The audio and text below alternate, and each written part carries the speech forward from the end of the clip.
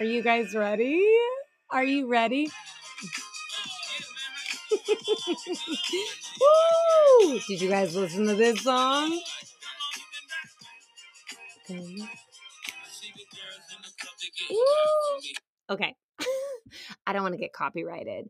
But I literally could not. Okay, well, first off, that was a jam in high school.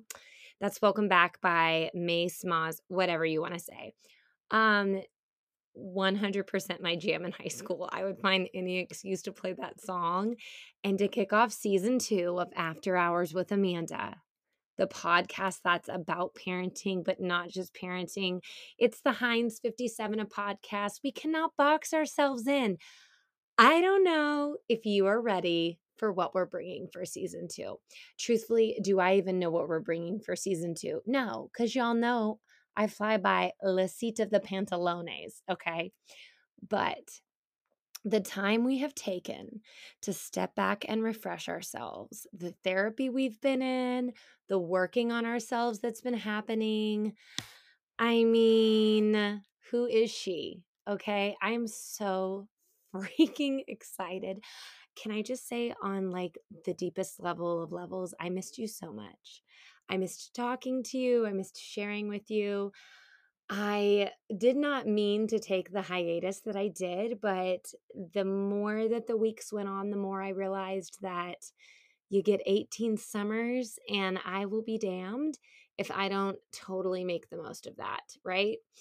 So the hiatus we are taking is a good one. It's a good one that we took, but I am so refreshed and excited to be back with you. I don't know. How have you been? What are you doing? Are you folding laundry? Are you back at school? Like, where are we right now? So, I have so many things I want to share with you. I can't even begin. A lot of people asked if I was, and by a lot of people, I say that ill. Can we rewind that? Like, bleh. Several people. We're gonna say several because saying a lot of people just, I feel like, ooh, Amanda, what defines a lot? Like, get real. But several people DM'd and were like, are you still going to just be doing you? Are you going to have guests? So far, I don't have any guests planned. If I do have a guest, it's going to be a fun one. It's going to be like a fun episode where we just chit chat about like all the things. Who knows where that might lead? But for now, it's just me.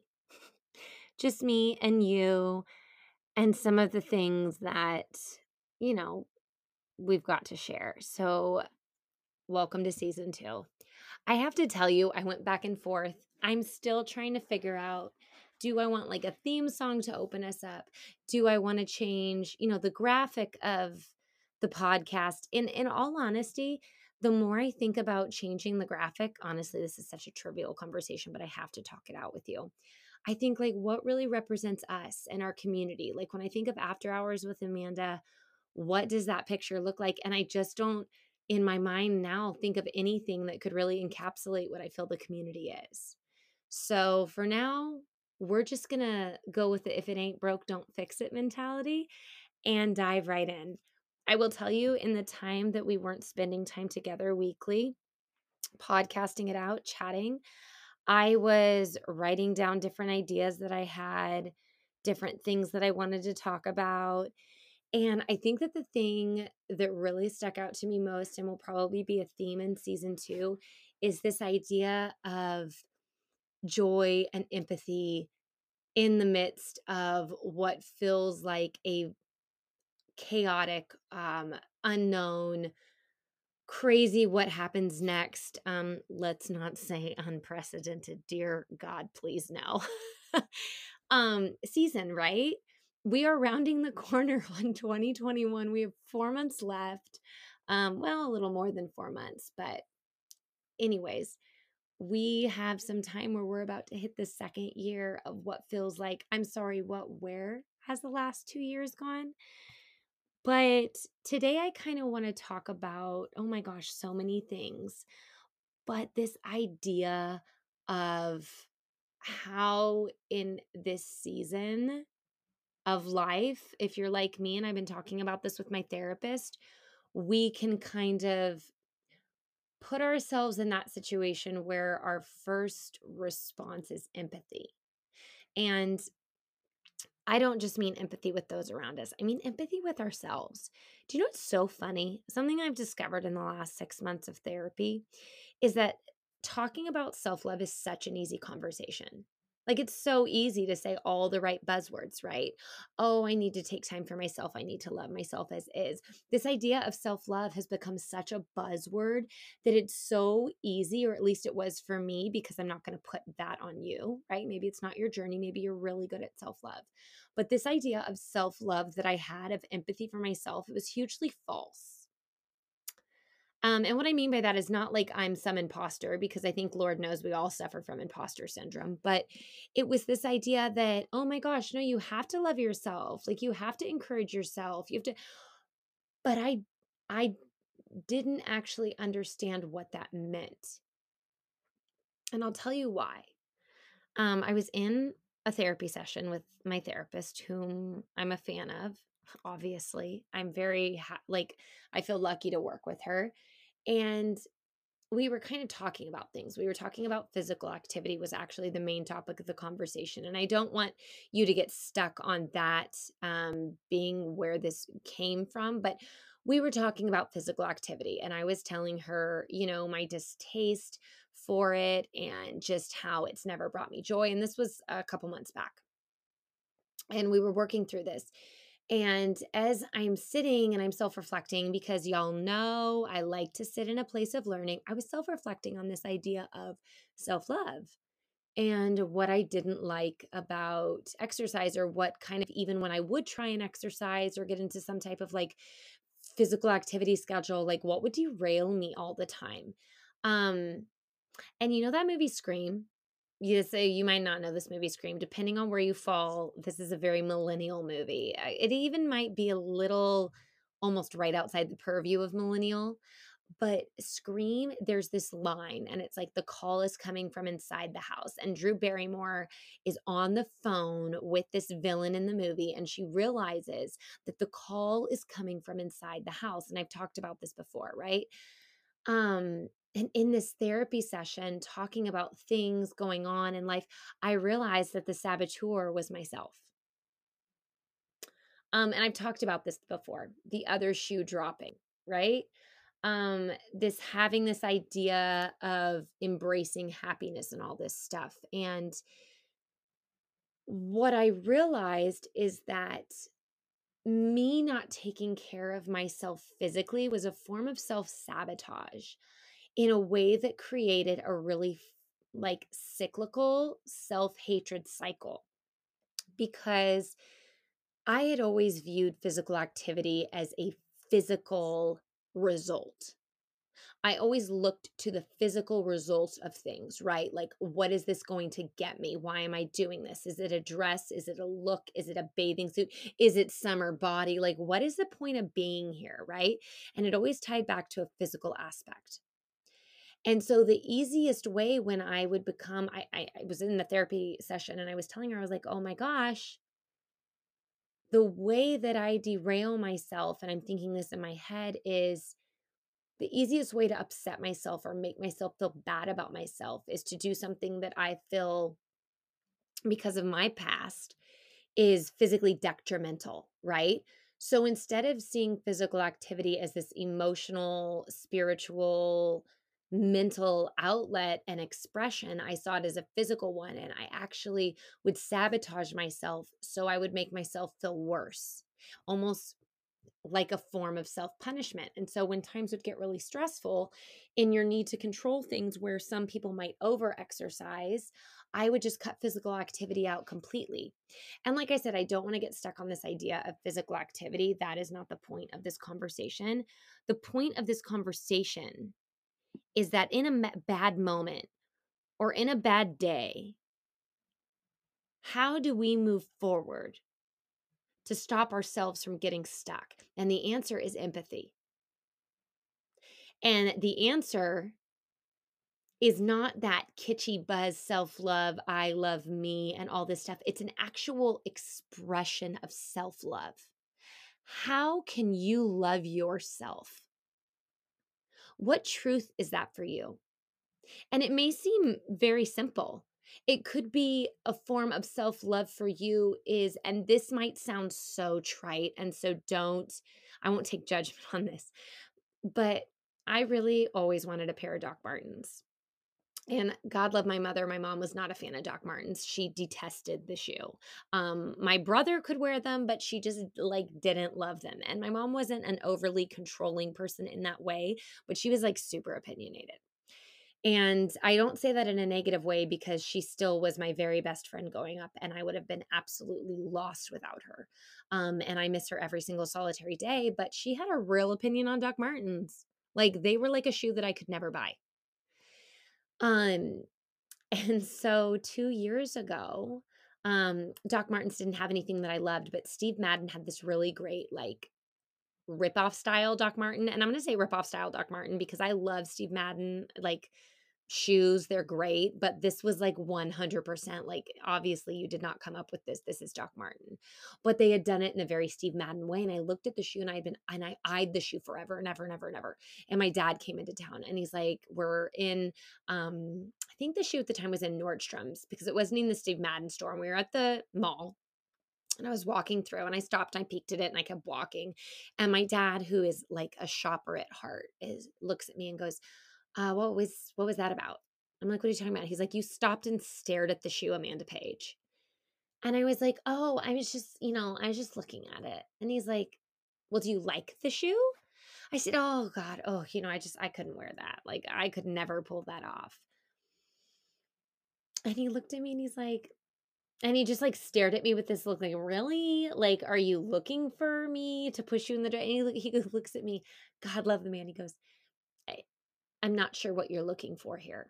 Like, do you want me to tell you to buy the shoe? Is that what are you looking for that, like, parental thing? You don't need my permission to buy a shoe." I said, "No."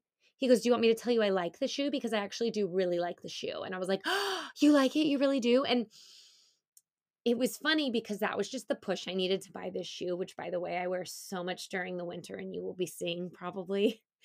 It's one of my favorite pair of shoes.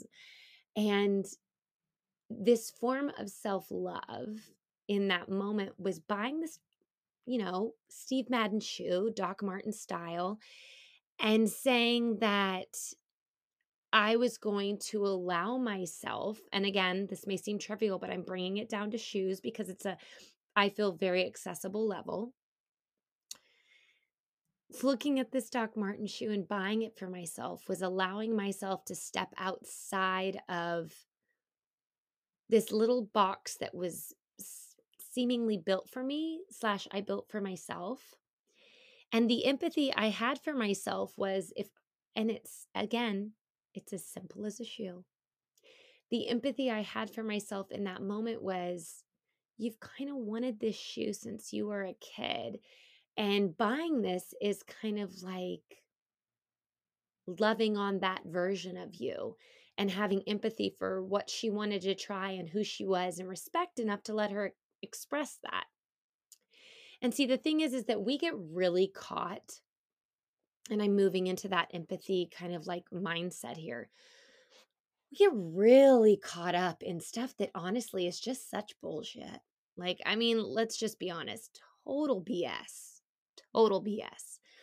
Um, And what it comes down to at the end of the day is all that stuff kind of just goes away. Like when you're sitting with yourself, that silence, that quietness, it's something that I've always had to feed. I couldn't sit with myself. I didn't realize it at the time, and it's something that I've been working through in therapy is I couldn't sit with myself. The silence was too loud. And it was because as much as I preach self-love to myself, my friends, and everybody else, telling them they love, oh my gosh, what are you talking about? No, ew, don't talk to yourself that way. I was the first one to speak badly to myself. I was the first one to demean myself. I was the first one to sabotage myself. I was the first one waiting in line for myself to fail. I was absolutely ready and waiting, expecting, just being like, yep, not shocking. Not shocking at all. And when I came to this really uncomfortable realization that I had no empathy for myself because there's always someone worse off, right? You're complaining about such a trivial problem. There's always somebody doing something else and all that stuff. And if you can't have empathy for yourself, it's very hard to have empathy for others. It's very hard to have empathy for others because you're hard on yourself. And let me break that down. If every time something happens, you're telling yourself to suck it up or move on, or you're living under something or someone else's expectations of yourself, right? In this very inauthentic way, right? And it's inauthentic because it's lying to yourself. If you can't in those moments have empathy for yourself and hold yourself in a way that says, "Oh my gosh, I'm going to love on you. I'm going to love on you and I'm going to do something small. I'm going to go back to therapy." And I will tell you, I talk about therapy a lot, but I talk about therapy because I need to mention it to people. I still need to say it to make it okay to myself because some days I feel like I'm just a very selfish person because I'm going into therapy and what could be so bad. And I remind myself, whoa, girl. Like I've gotten into that headspace where I will tell myself mid thought, excuse you. How dare you speak to us that way? How dare you demoralize us? How dare you make us sound trivial? How dare you speak so poorly? Because if I'm out here and I'm being like, yo, my tiny humans are the coolest around, I build those girls up, I want them to be queens. And yet I literally speak to myself in a way that would make me cringe if I heard my daughters saying that to themselves. Who am I? See, the thing is that it makes it hard to have empathy for other people when you're so hard on yourself because you hold everybody else to that expectation, even if you're not trying to. And that, my friends, is why we're so hard on our tiny humans. And when I realized that, that freaking blew my mind. It's like this really strange little domino effect, right? If you treat yourself because, and here's where it rounds out, let's bring this full circle of life, Lion King. We're going to have a Rafiki moment here. If you were not shown empathy as a tiny human and you were constantly told, suck it up, it's not that bad, someone has it worse than you. If your emotions were constantly devalued or gaslit or lessened or demeaned, and you in your inner voice speak to yourself that way, that's what comes out. And it doesn't make you like, I'm not saying this in a negative way, like, ew, if you don't have empathy for yourself, you're just a horrible human and you can't be nice to anybody and you can't be genuinely kind to anyone. That's not what I'm saying. It's not what I'm saying at all because I consider myself to be a champion of people. But what I realized is that as championing, is that a word? We're going to go with it, y'all. As championing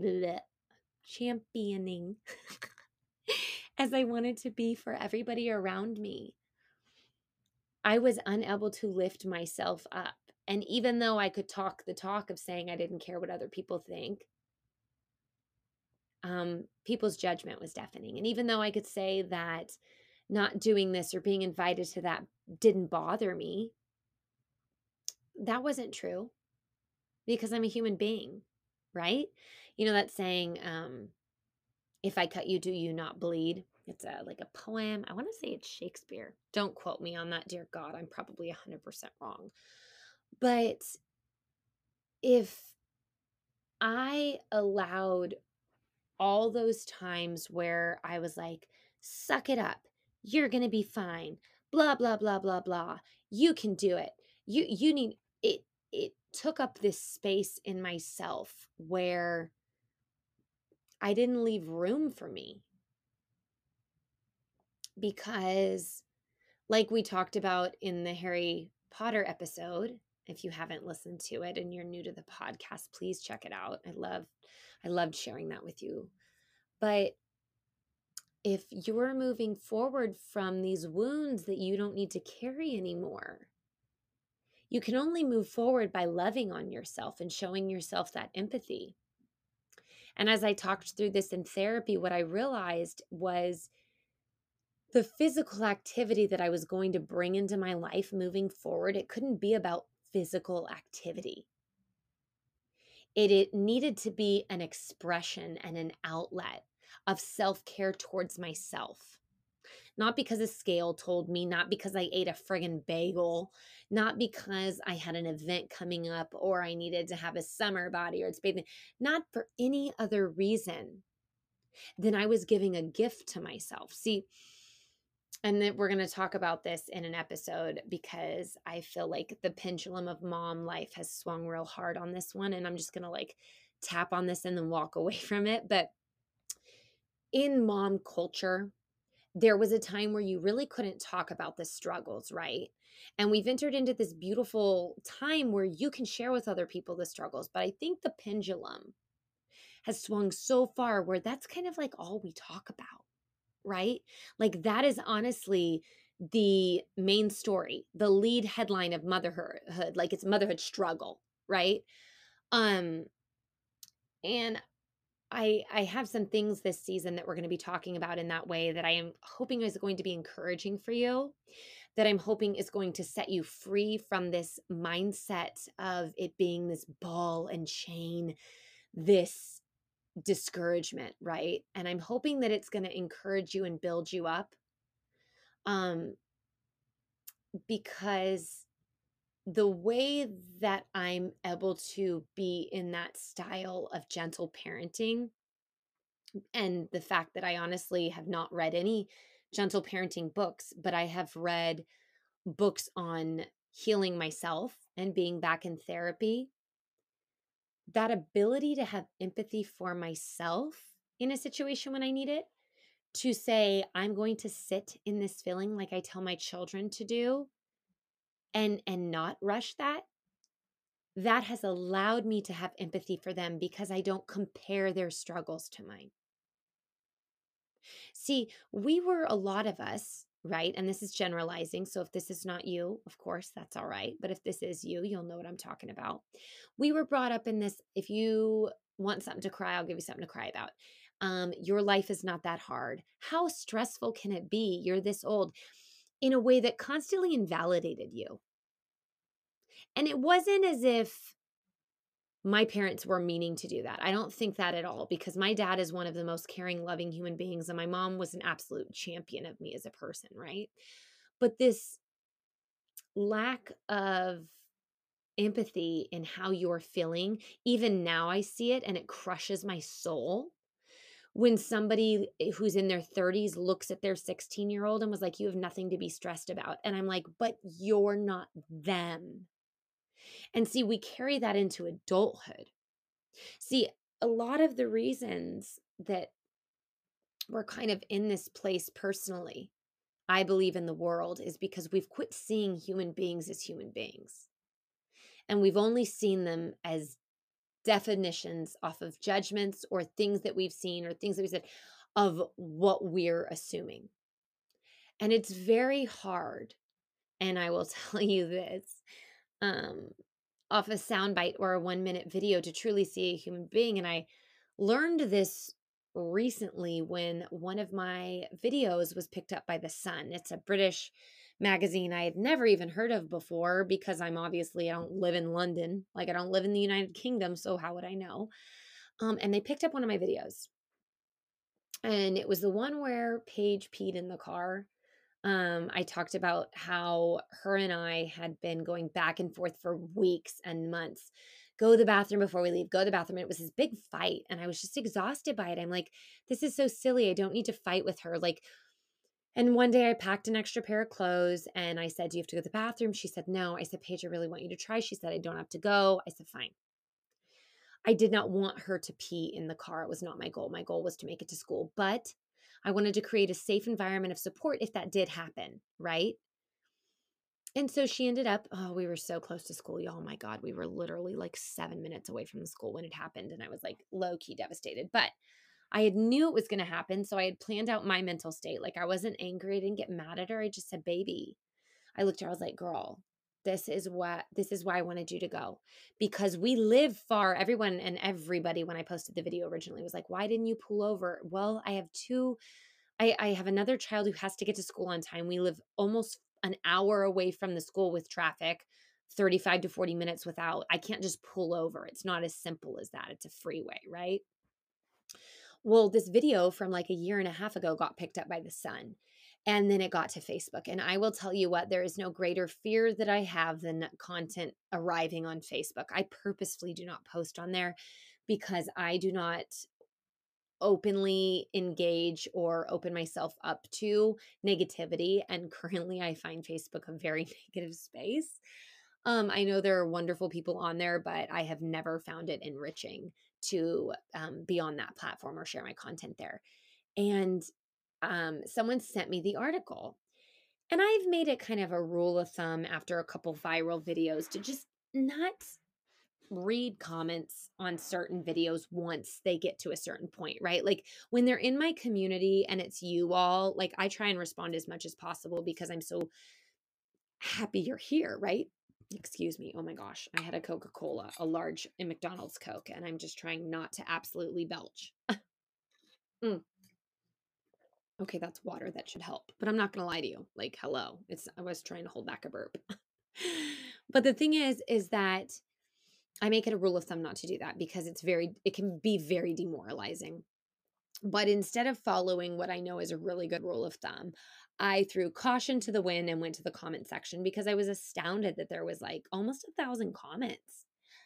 And I am not kidding you when I tell you the comments ranged from crack whore to call someone on this lady to why did you even have kids to sterilize her to the most insane, like, and I just sat there and it was funny in the sense of I've gotten to this place again, a lot having to do with therapy, where I looked at that and I was able in that moment to remove myself, kind of in this very like dissociated way, like almost this a physical removal of my body, like taking myself out of that situation and looking at it. And what I saw was not these people who were angry at me, but I saw a lot of people who were probably dealing with a lot of different things. And I chuckled to my husband and I said, oh my gosh, Blake, one of these comments says I'm a crack. Literally, the comment said, she must be a crack whore who pisses the bed. Like, and I'm not like, I don't like the term piss. Like, it's like a little like, whoa, okay. Um, but I wasn't even mad. And the reason I wasn't mad because I was able to look at that and say, well, that's not true at all.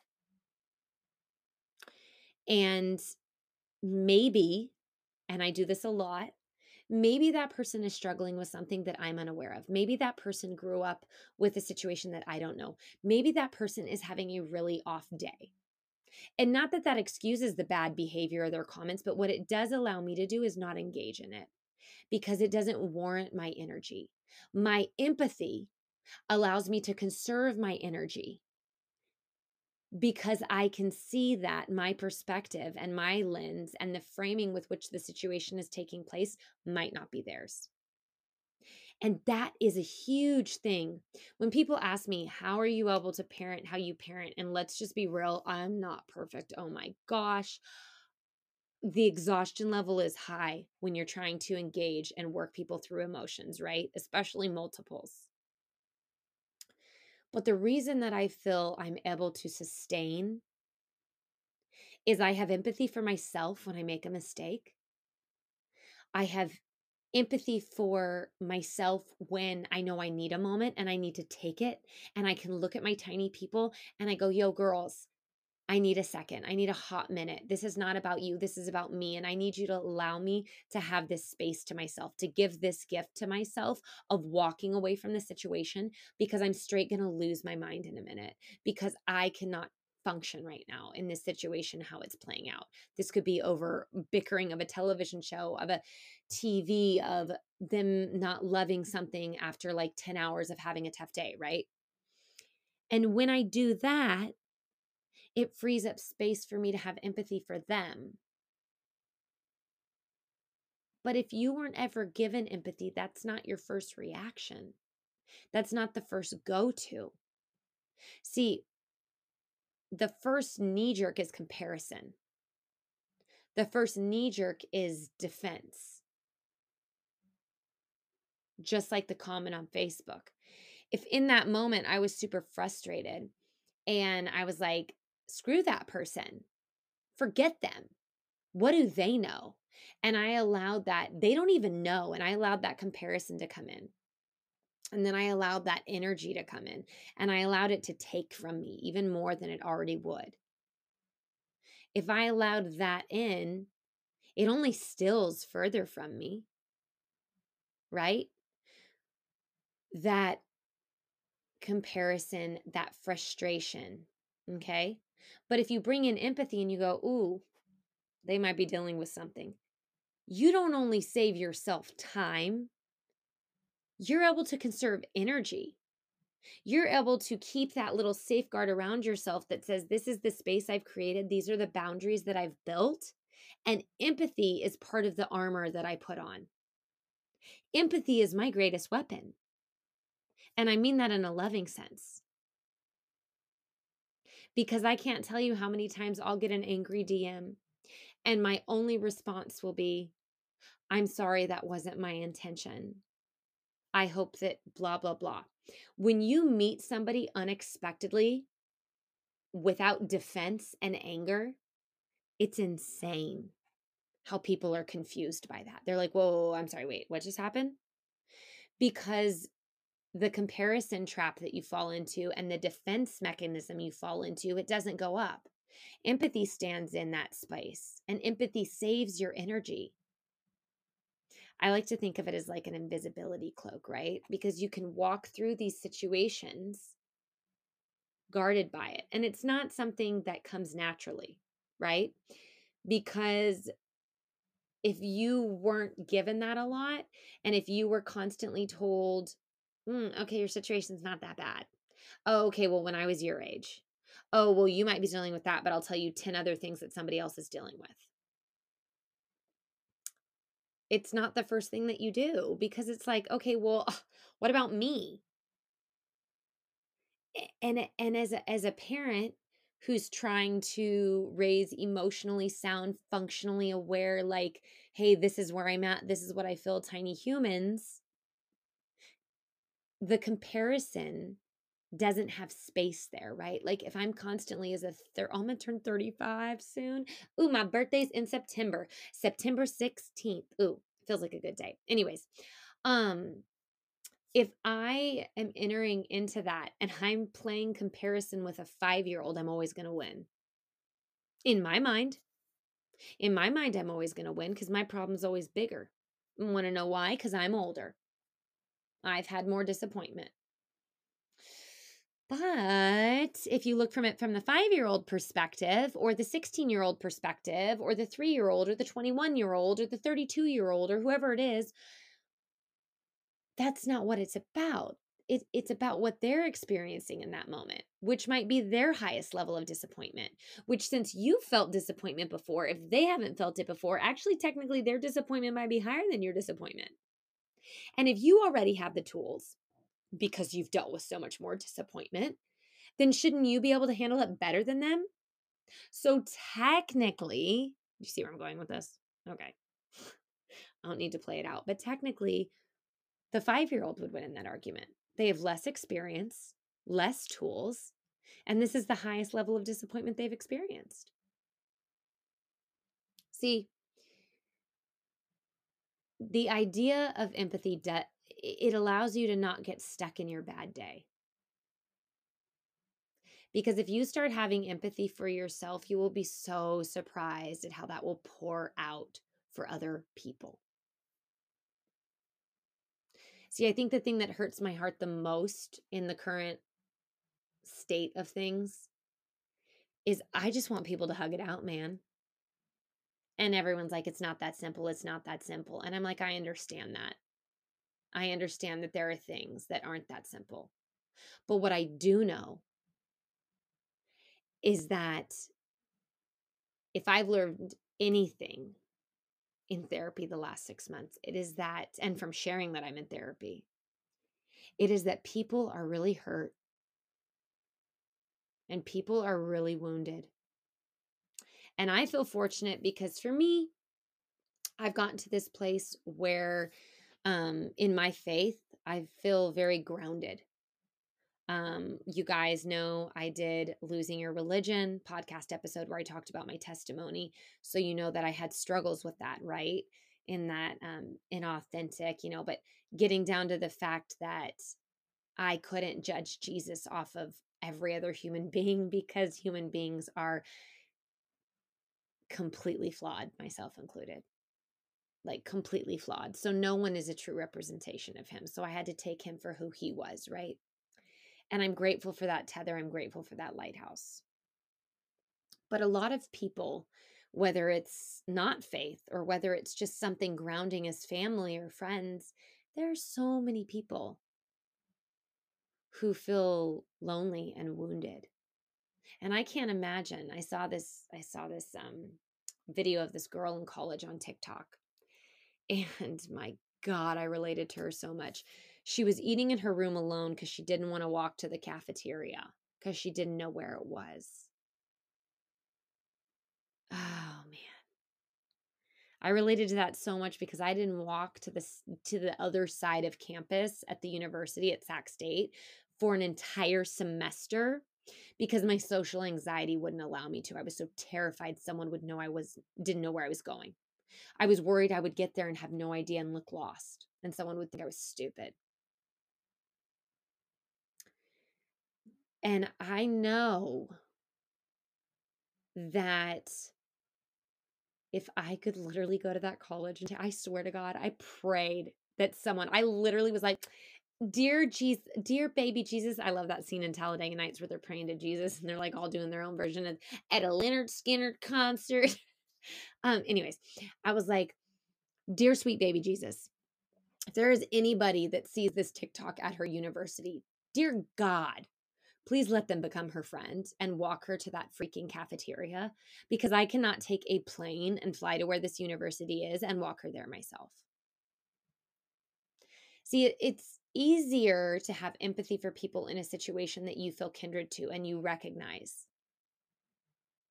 But if you're unfamiliar with it, or if it doesn't seem like that big a deal to you, or if you've never dealt with it before, it's very hard to have empathy for a situation because you're not built that way. And it's not anything wrong with that. But that's where all of it kind of ties into this idea of gentle parenting. And honestly, I really hope they come up with another name for it. I would just like to call it like humanized parenting.